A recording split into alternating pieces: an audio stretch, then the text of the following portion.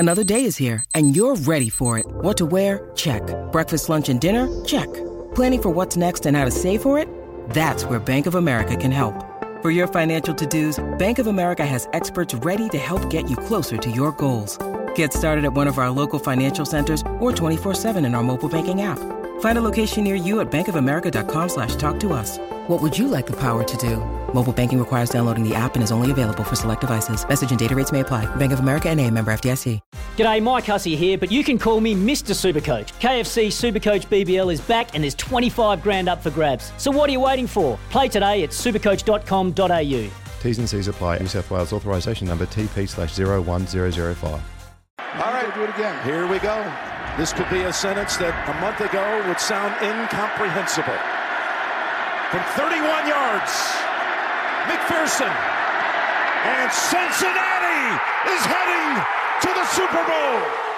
He called it again, I'm sure. He walked up and he goes, "Can you believe, Coach? We're going to the Super Bowl."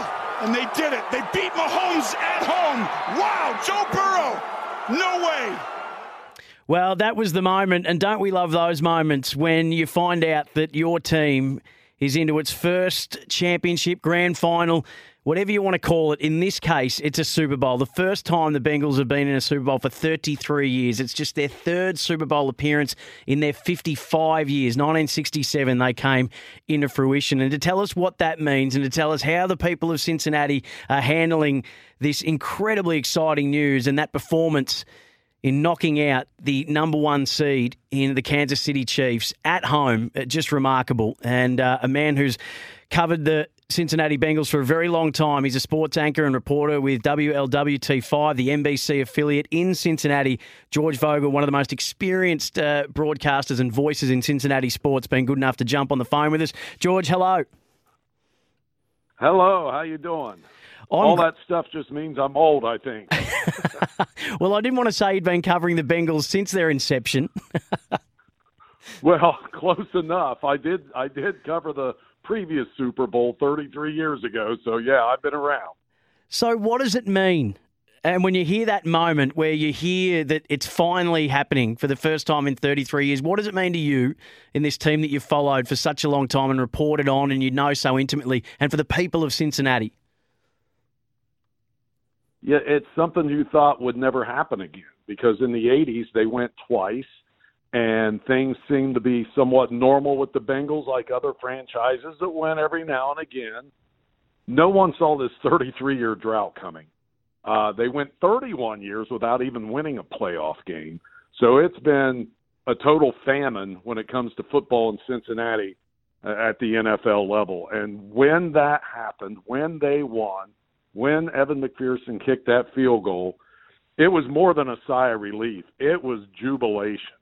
I mean, every bar in Cincinnati, the roof came off with people screaming and jumping on tables and throwing beers on each other. And some people even cried. There's so many fans of the Bengals who have never seen them succeed, never seen them win a playoff game. And for this to happen, it's a moment they thought they would never see. George, this last 12 months has been another one of the years, sort of like 2016, where it's the drought breaker year. We saw 12 months ago Tampa Bay, and then the Milwaukee Bucks in the NBA, first time in 50 years. Over in Australia, we've had the Melbourne Demons in Aussie Rules football win for the first time in 64 years. The Penrith Panthers in our National Rugby League break a long-held drought, and it just seems to be happening again in this last 12 months. How much hope is there in Cincinnati that this could be the year to get your first ever? There's first ever, yeah. The franchise first year was 1968. That was their first season, and this would be the first one ever in that long time. And people think they've got a pretty good shot here. I mean, they were an underdog on the road at Tennessee. They were an underdog on the road at Kansas City, down 18 points in the first half and came back to win. So people feel really good about their chances against the Rams, and I have to agree with them. This team has been so resilient. It doesn't matter what kind of hole they get in a game. They find a way to get out of it, and if they don't win the game, they're at least right there at the end where they have a chance to win. And they're clicking right now. Their defense is playing much better. I think their chances are really, really good of grabbing that Lombardi trophy. And, you want to make it happen now. You want to do it now while the chance is right there, and it's a very good chance for them to do it. But there's also the feeling that this team is so young at all the critical positions that they're going to be back in this position time and again here in the next several years. There's a real belief that this is not just a one-shot deal for the Bengals. Speaking of George Vogel, much respected and long-time sports anchor reporter for WLWT5, the NBC affiliate in Cincinnati.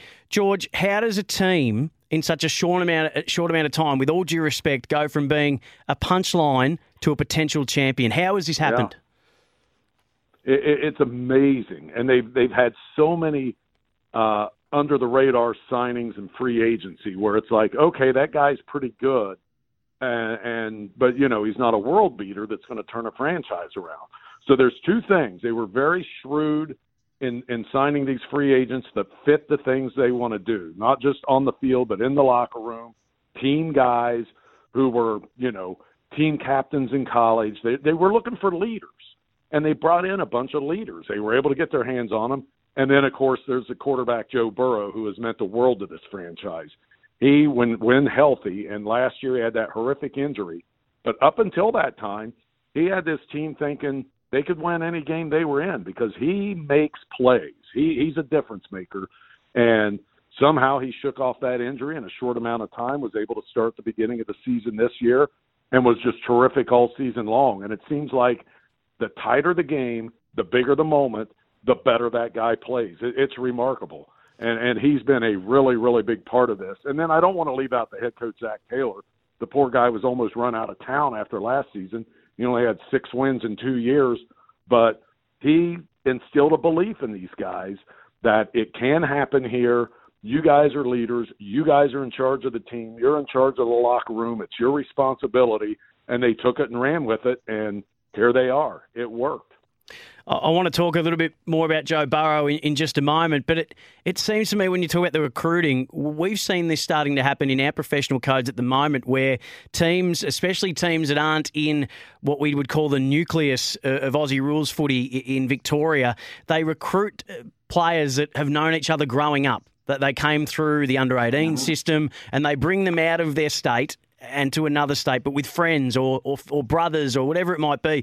That's exactly what Cincinnati have done. They raided LSU in the draft, and that photo of Joe Burrows being shouldered off the ground after the championship win by Tyler Chevron, I think it is, and then Shelvin, and Jamar Chase, his wide receiver from LSU. That's really, really smart recruiting. It was really interesting because there was a big debate, especially after Burrow was injured last year. They need offensive linemen, and they've needed them for years to protect the quarterback. And, a lot of things start with offensive line in American football in the NFL. There was a really good one available when Jamar Chase was there in the draft, and the Bengals felt like, number one, Jamar Chase was such a talent that they couldn't pass on him. And number two, he already had that chemistry from LSU with Joe Burrow, and it was just like plug and play. I mean, that kid could just walk in, and Joe Burrow knew exactly what he was all about. They're on the same page constantly, and I was skeptical that was going to work as well as it did early on, and boy, oh boy, did it ever. I mean, Jamar Chase had one of the greatest rookie years any wide receivers ever had in the NFL.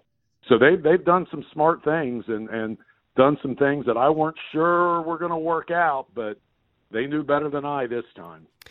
George, talk to us about football in Ohio. I've read that Ohio is almost the birthplace of professional American football, yet the Browns and the Bengals for such a long time have been considered just a hot mess, a dumpster fire, and that must really hurt the people of Ohio because it's such a proud and rich and long-held belief and tradition. Just talk to us about the place of football in Ohio.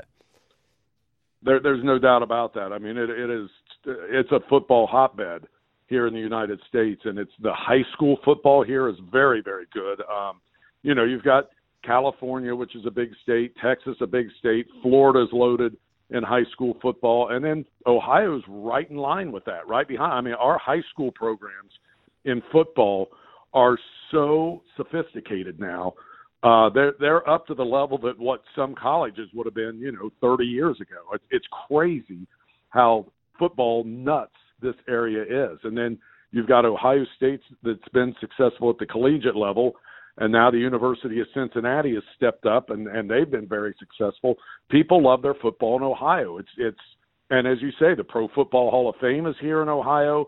Canton and that area is believed to be the birthplace of professional football, and it was all over the state. We had several in the old NFL, several NFL franchises in this state in places like Portsmouth and Canton and Akron and Ironton and just places like that where, you would never see it today. But that's where the birth was. That's what it grew out of. And people still have that instilled in them.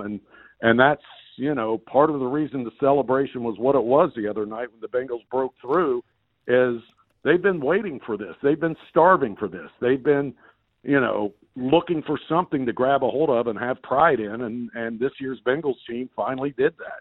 We're speaking to George Vogel, sports anchor, reporter, long-time WLWT5, the NBC affiliate in Cincinnati. How intense is the rivalry between the Bengals and the Browns, and how good and how sweet a feeling is it for Bengals fans to be able to hold this over their Browns contemporaries? Well, there's no doubt it's sweet for Bengals fans because, let's face it, the Browns have had plenty to laugh about, even though they've had their own issues. As you said, they were as much of a hot mess as the Bengals were, but they at least had, tasted a little bit of success, and then they've got certainly the long-time history to draw upon where they had a lot of good teams. But, yeah, this has been big, and that is a great rivalry. More recently, the better rivalry has been with Pittsburgh, and the same way with the Browns. They're because Pittsburgh's been so darn good.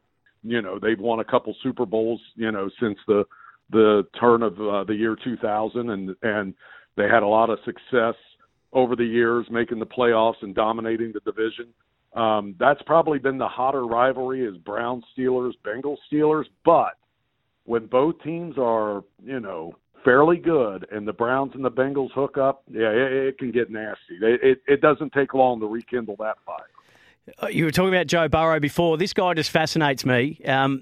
His final year of college is an all-timer because it was a Heisman, but he had struggled to really get going in college football, just as he sort of did in high school football, which there's a little bit of Brady about that. But I'm looking at some of the numbers around him. Just there's only a handful of second-year QBs to have reached the Super Bowl. Russell Wilson, Ben Roethlisberger, Tom Brady, Kurt Warner, Dan Marino, and Colin Kaepernick. Only 2 QBs have beaten the Chiefs and Mahomes at home in the playoffs, and the other one's Tom Brady. And no QB has ever won the Heisman, a national college title, and a Super Bowl.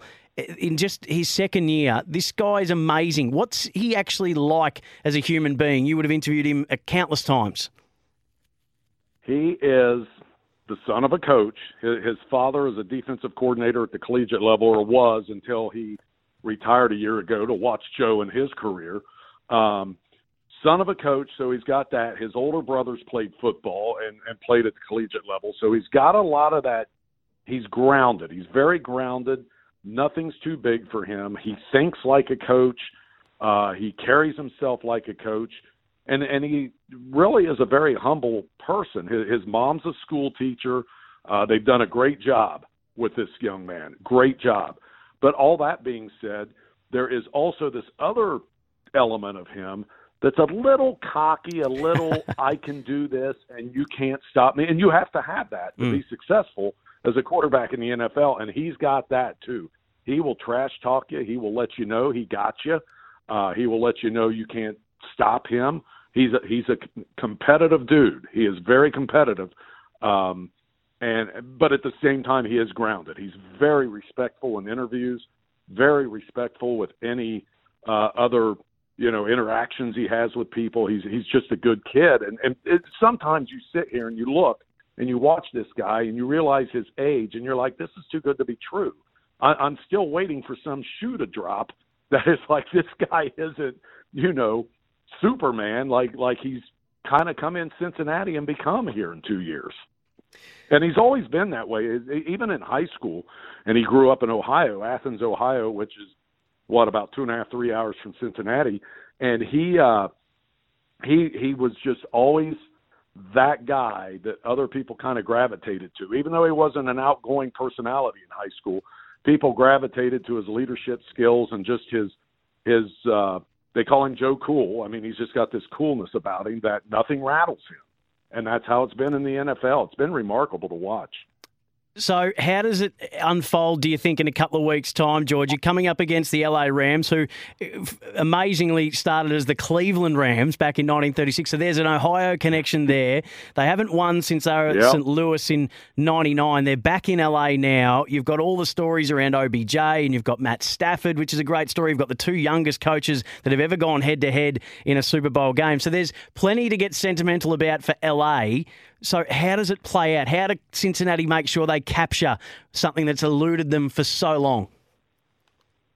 Yeah, they just have to stick with the plan they've had in the playoffs, and that is don't make it bigger than it is, even though this is the biggest one of all. The coaching staff's done a good job having these guys stay in their routine. And it's like, okay, we did this in week 7 of the regular season. We still do that leading up to the Super Bowl. This is how we're going to approach practice. This is the days we're going to practice. This is how long we're going to practice. This is when we watch the film. They keep everything the same and try to keep it, like just another game. And the Bengals just have to go out there and I think they're going to put up a good fight. I think we're going to see a heck of a Super Bowl. There's, the Rams are loaded. They've got good players. Cooper Kupp is unbelievable. As you mentioned, Matthew Stafford had a great year. They've got great defensive players. Aaron Donald and Jalen Ramsey come to mind immediately. Yep. They're loaded. So it's going to be a tough battle. But I will say this: anyone that can go to Kansas City in that crowd against Patrick Mahomes and that team and be down 18 points in the first half and find a way to come back and win, they can beat the Rams too. So I expect the Bengals to be right there. Could be Evan McPherson with another field goal. Who knows? He's 12 for 12 in the playoffs, hasn't missed one yet. It's got all the hallmarks of a real shootout, doesn't it? Two young offensive coaches, two quarterbacks with big arms and big talent. You mentioned Jalen Ramsey versus Jamar Chase is going to be amazing, and Aaron Donald is going to put all the pressure on when it comes to Joe Burrow, and it's got so many tantalising aspects to it. George, we'll chat to you after, good, bad, or otherwise, but thanks so much for giving us some time tonight and just teaching us a little bit about what this means to the people of Cincinnati and Ohio. Thank you so much. Absolutely. I appreciate it, and I hope all the good folks down under enjoy the game. For logbook servicing you can rely on, you need to make the right choice. You need trained professionals who are fully qualified to service your car according to manufacturer's specifications. For real peace of mind and a nationwide warranty, book in or book online at repcoservice.com.